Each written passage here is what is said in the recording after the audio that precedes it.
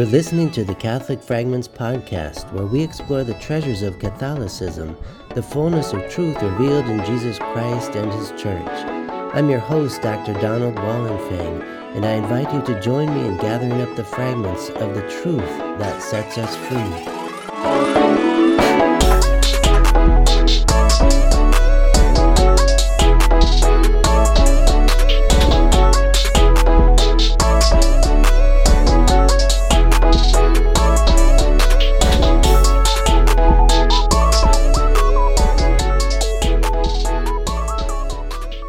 Let us pray in the name of the Father, and of the Son, and of the Holy Spirit. Amen. A reading from the first letter of St. Paul to the Thessalonians, chapter 2. Our exhortation was not from delusion or impure motives, nor did it work through deception. But as we were judged worthy by God to be entrusted with the gospel, that is how we speak, not as trying to please human beings, but rather God who judges our hearts. Nor indeed did we ever appear with flattering speech, as you know, or with a pretext for greed, God is witness. Nor did we seek praise from human beings, either from you or from others, although we were able to impose our weight as apostles of Christ. Rather, we were gentle among you, as a nursing mother cares for her children. With such affection for you, we were determined to share with you not only the gospel of God, but our very selves as well. So dearly beloved had you become to us. Glory be to the Father, and to the Son, and to the Holy Spirit, as it was in the beginning, is now, and ever shall be, world without end. Amen. In the name of the Father, and of the Son, and of the Holy Spirit. Amen. Welcome everyone to this episode of the Catholic Fragments podcast. I'm Dr. Donald Wallenfang, and what a pleasure it is to introduce another new theme into this podcast lineup: the art of autobiography and anamnesis. When it comes to sharing the gospel of Jesus, personal testimony is undoubtedly a key component. Being able to narrate how your life was claimed, changed, and rearranged by Christ authenticates your witness and provokes your listeners as to how their lives might undergo further conversion by the transformative power of God's amazing grace. In this episode, we will reflect on the role of autobiography within Christian evangelization, as well as the central role of liturgical anamnesis within ongoing conversion to Christ. So let's dive in. First of all, these two words, autobiography and anamnesis. What are their roots? What do they mean? How do they go together? First, autobiography, from three Greek words, autos, bios, and grapho. Autos, oneself, is the self or oneself. Bios, life, one of the Greek words for life, along with another, zoe, for example. And then grapho, to write. So autobiography means writing about one's life, sharing about the experience of being a self in this world and existing, but especially related to Christian evangelization. Autobiography seeks to point to Christ, like St. Augustine in his classic work, The Confessions. This was a sui generis, a kind of one-of-a-kind writing of St. Augustine in around the year 400. And St. Augustine wants to share how Jesus has worked in his life, transformed his heart, and claimed him for his kingdom and to be a witness for the rest of his life. And he becomes a saint because of God's grace at work in his life. This autobiography really takes its model in the history of Christianity, especially from St. Augustine's Confessions, but even we can go back to Scripture and see how the testimony of the witnesses to Christ, how he changed their lives personally.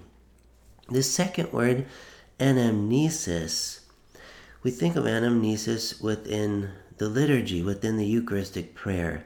It comes from the Greek roots, these two roots, the prefix ana, meaning again or anew, and mimneskein in Greek, which has to do with the mind, but being reminded.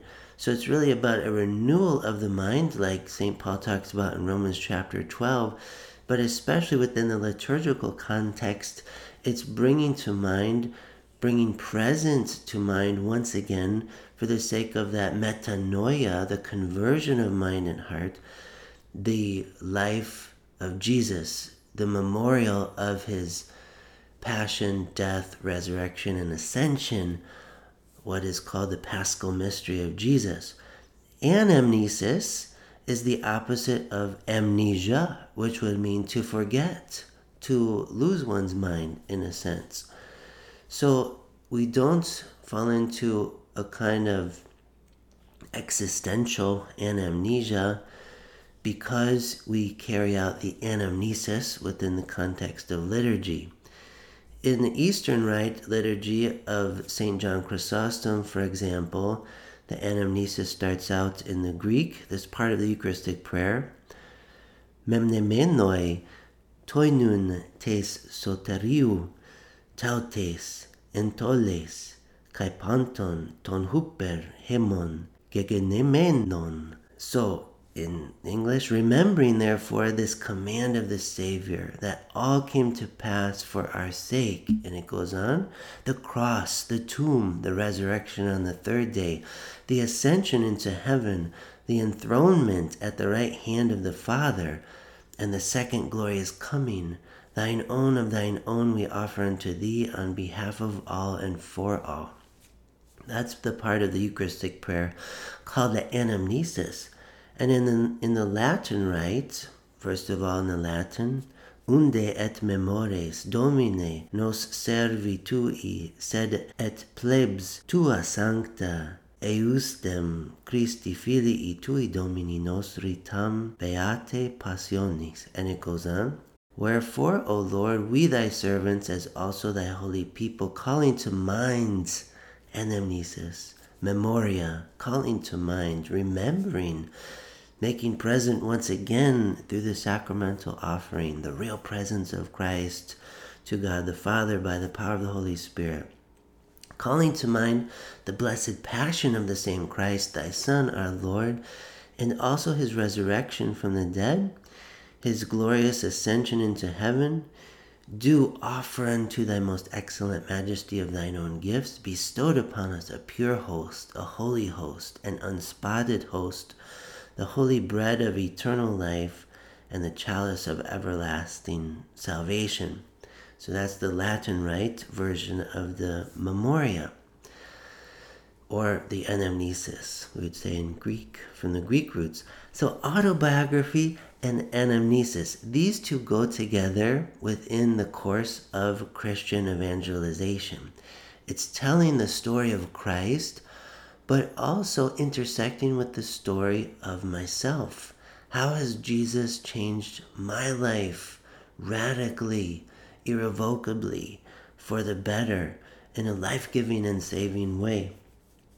This is what we want to share with our hearers when we are involved in evangelization.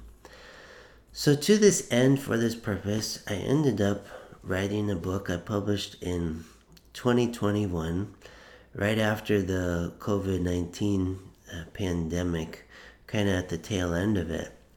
The book is called I, God, subtitled A Hidden and Fragmentary Autobiography.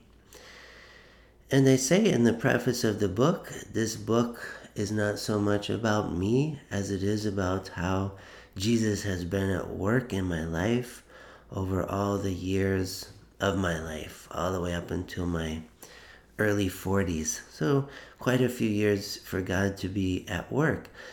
And I entitled it I, God, as you can probably tell, a kind of spin-off of Apple computers, talking about iMac and iPro and iPod, iPhone, everything. Or like in some tollways, like in the state of Illinois, there's iPass and things and everything beginning with this letter I fill in the blank. As if the whole world revolves around the I, revolves around the self. And this is the common mistake in this life that we assume the whole universe orbits around me, myself, and I.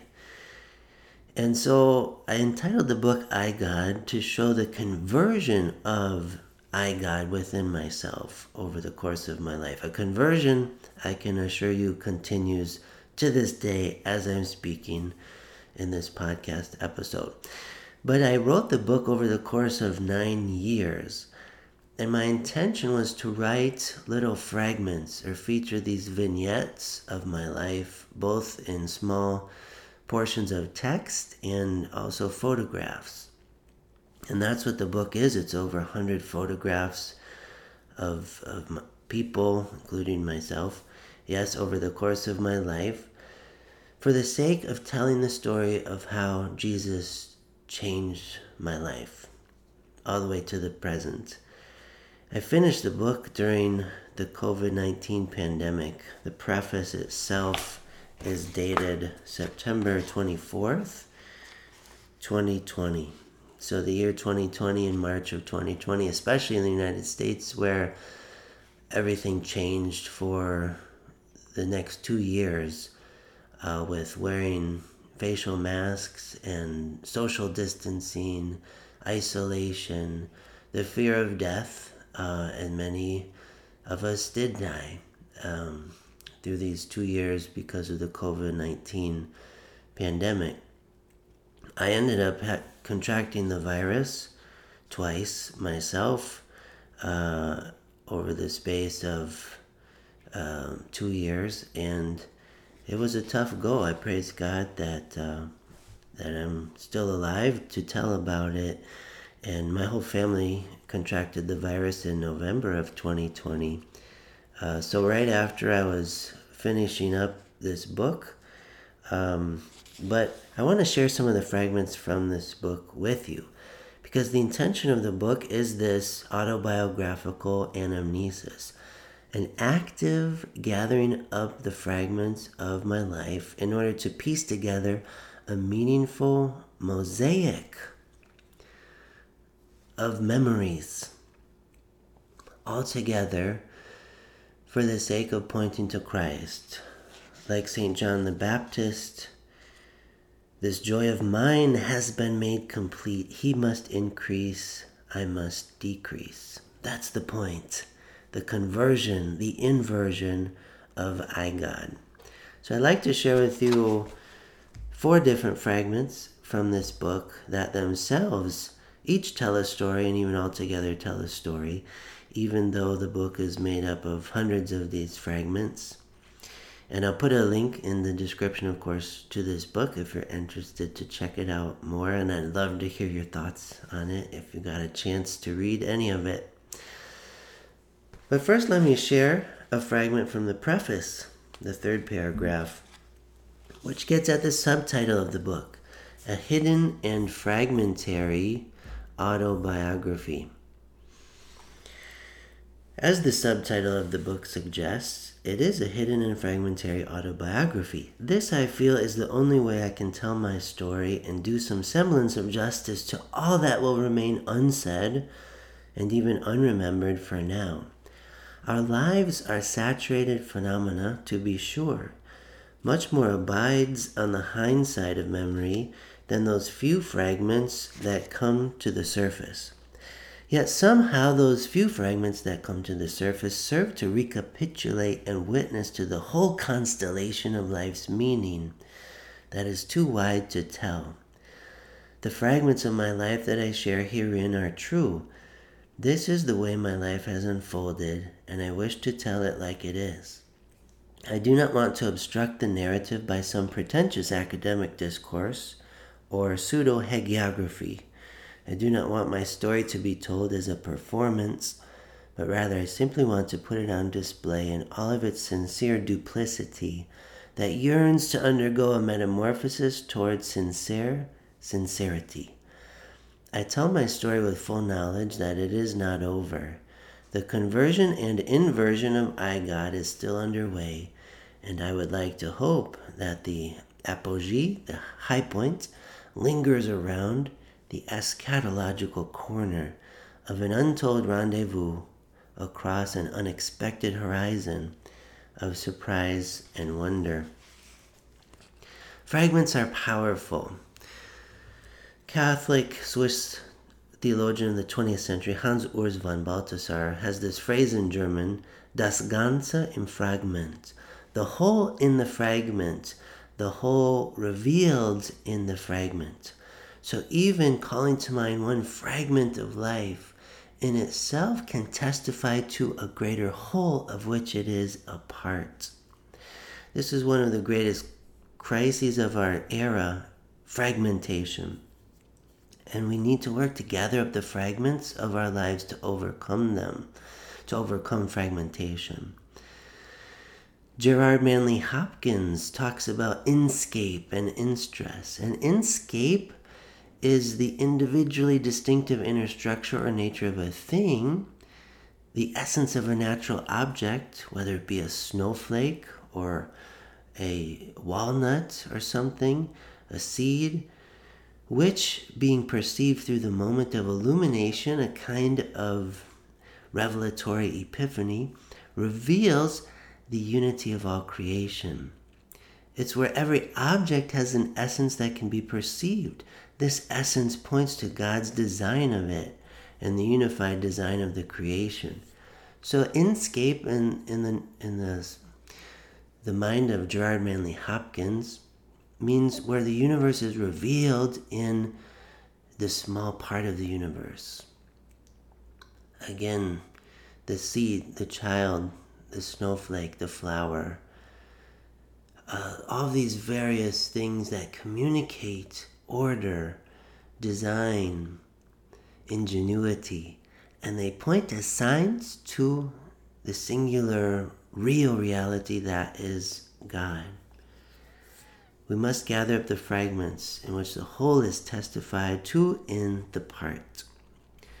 So now, just a few fragments from my own life with some brief commentary on these.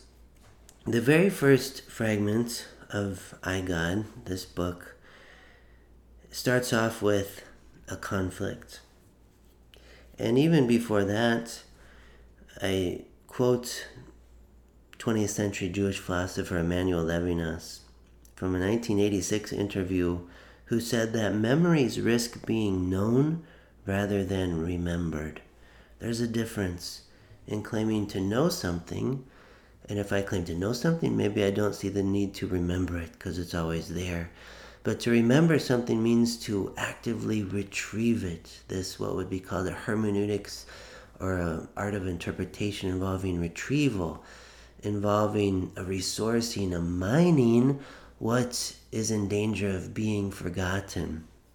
And as I write in another book, one of the symptoms of this crisis of fragmentation in our era is that we have forgotten that we have forgotten. We have forgotten that we have forgotten the need to gather up the fragments. The first fragment of the book, page 1, is entitled In the Ring. It's all about life and how conflict is unavoidable, but yet how we must lean into the theodrama. Again, to quote a concept of Hans Urs von Balthasar, his theology, a theodramatics of life, rather than reducing everything to merely an ego drama of the self. So when conversion takes place by the grace of God, we move from an ego drama to a theodrama. And this is key. So let me narrate this first fragment with you. I hit him in the face, right fist to left cheek, a perfect landing. All of the rage inside channeled through my shoulder, arm, and fist. Fight or flight. There was no way I was going to let a 10-year-old be victorious over me. Fight it was, and my defining punch sent him flailing to the ground. So I'll stop there. The fragment goes on, but for the sake of time, I'll just comment on the beginning of this fragment, the fragment of the fragment, which is okay. So I hit him in the face. This, I would say, is what I do not want to define my life. This act, this moment, this sin, this act of self-preservation against the other, this canceling out the other by striking him in his naked, vulnerable face. It's one of the quintessential acts of hatred, of violence. It's paradigmatic. So I begin with the paradigmatic depiction of sin in my heart. I hit him in the face. And if you're familiar at all with the work of Emmanuel Levinas, who I just quoted, the face is a real big deal in his work, and he does a phenomenology of the face, the nakedness of the face, the call of the other revealed in the nakedness and vulnerability of the face of the other that cries out to me, do not hit me, do not kill me, but instead be responsible for me. So I begin the book with a place of darkness, a place that is very low, a low point in my life. Yes, when I was a child, when I was around 12 years old, I got into this fight in the middle of a football game in the neighbor's yard, and then I talk about my remorse, my regret for having done that right after it happened. But I kicked the book off with this scene because in the end, I want this scene to be revised. I want it to be converted. And so throughout the book, you'll see that conversion taking place. Then the second fragment I want to share with you, entitled Everybody's Everything. Growing up, there was a store in town called Everybody's Everything. It sold and rented out costumes. Perhaps it could be said that it symbolically empowered people to be who they were not. Masquerade. At the end of first grade, there was an awards ceremony when all of the parents came to school and watched as their children received various awards from the first grade teacher, Miss Mulheron. I remember anxiously watching all of the kids in my class receive their awards for various traits they exhibited throughout the year. Was I going to receive an award? Finally, at the very end, my name was called Donald Wallenfang. Most outstanding boy in all areas. This was only the beginning. And right under this textual fragment, I have a visual one, a photograph of me probably around the age of 4 in a Superman outfit. And so again, I begin with a very egocentric narrative here. That I received this award in first grade, and it's all true. Most outstanding boys in all areas. Received this award. I was proud, and my parents are proud. I still have a framed, the award framed in what I call one of my special boxes, where I have all these keepsakes, and I have it to this day. But it's setting up again a conversion of this egocentric way of life, which has always haunted me throughout my life.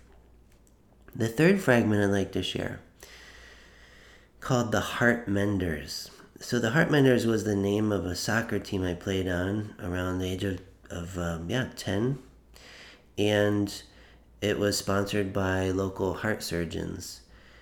But that word heart mender has such a profound meaning for me to this day, because again, it speaks of the conversion my heart had to undergo over time. And in this fragment, I won't read it for the sake of time, but I share about some scenes from playing soccer, and I got an award there too, Most Improved Player, the George Herbert Walker Award, and have that. I kept that to this day too, and it was given in the year 1989, so I would have been 11 years old. But I wore a jersey called of the team the Heartmenders, even at that age, and it was foreshadowing all that would go on in my life following that. The last fragment I want to share is entitled Water. In this one, I would like to read in full and then round out this podcast episode. So as you might suspect, with the fragment entitled Water, it relates to the sacraments. It relates to baptism. It relates to the great symbol of water as both a symbol of life and death. Water makes up most of our bodies. We need it to survive, but also we could drown being engulfed in water. So here it is. Growing up in the Catholic Church and attending Catholic school until I graduated, my brother and I became altar servers. I saw serving as a privilege and I looked forward to it whenever it was our turn. There were older kids at my church who I looked up to, and one of them was named Francisco Turner. Fran was an all-American kind of kid. He was a straight-A student, tall, handsome, and a star athlete. He had a smile that ran all the way from the east to the west, and everyone loved him. He and his brother Danielle were altar servers at my church, and I wanted to be just like Fran when I got older. Around the 5th grade, my brother and I were called to serve at the confirmation liturgy with Bishop Donovan. He was an older bishop whose eyes sagged like those of a Saint Bernard, emanating an ancient wisdom and authority. Right after the bishop anointed the confirmandi with the sacred chrism, it was time for him to wash his hands. My brother brought the basin, and I brought the pitcher of water. A lemon also was used in the ritual hand washing in order to rinse the oil thoroughly from the bishop's hands. Finally, it came time for me to pour the water over his hands to complete the ritual washing. I was trying to be careful not to overdo the water, so I poured what I thought to be just the right amount over his sacred hands. Looking me in the eyes with his eyes, which seemed to hold the chambers of eternity, he said, "Don't be stingy." I proceeded to pour the rest of the water over his hands, emptying the vessel. So this fragment, it's so powerful, it's giving me kind of chills just reading it and thinking about my life and even things going on lately, things I have to deal with, like car collision repair or various other conflicts in life. And the Lord is calling me not to be stingy. Not to be stingy with my love, my generosity, my trust in Him. Always my trust in Him. So, as you can see, these 4 fragments, read one after another, related one after another, with a little fragment from the preface of the book. All of this points to the conversion of I-God, the conversion of a selfish, egocentric way of being in the world. And that's the point of life, the meaning of life revealed to us by Jesus. He's come to save us. He's come to set us free from ourselves. He's come to usher in an exodus of the self from itself toward the other, and radical love and responsibility for the other person who faces me. The meaning of life revealed to us in Christ, the essence of salvation. So when we share personal testimony, this autobiographical and amnestic kind of way, we let our stories intermingle with that of Christ, the saving story.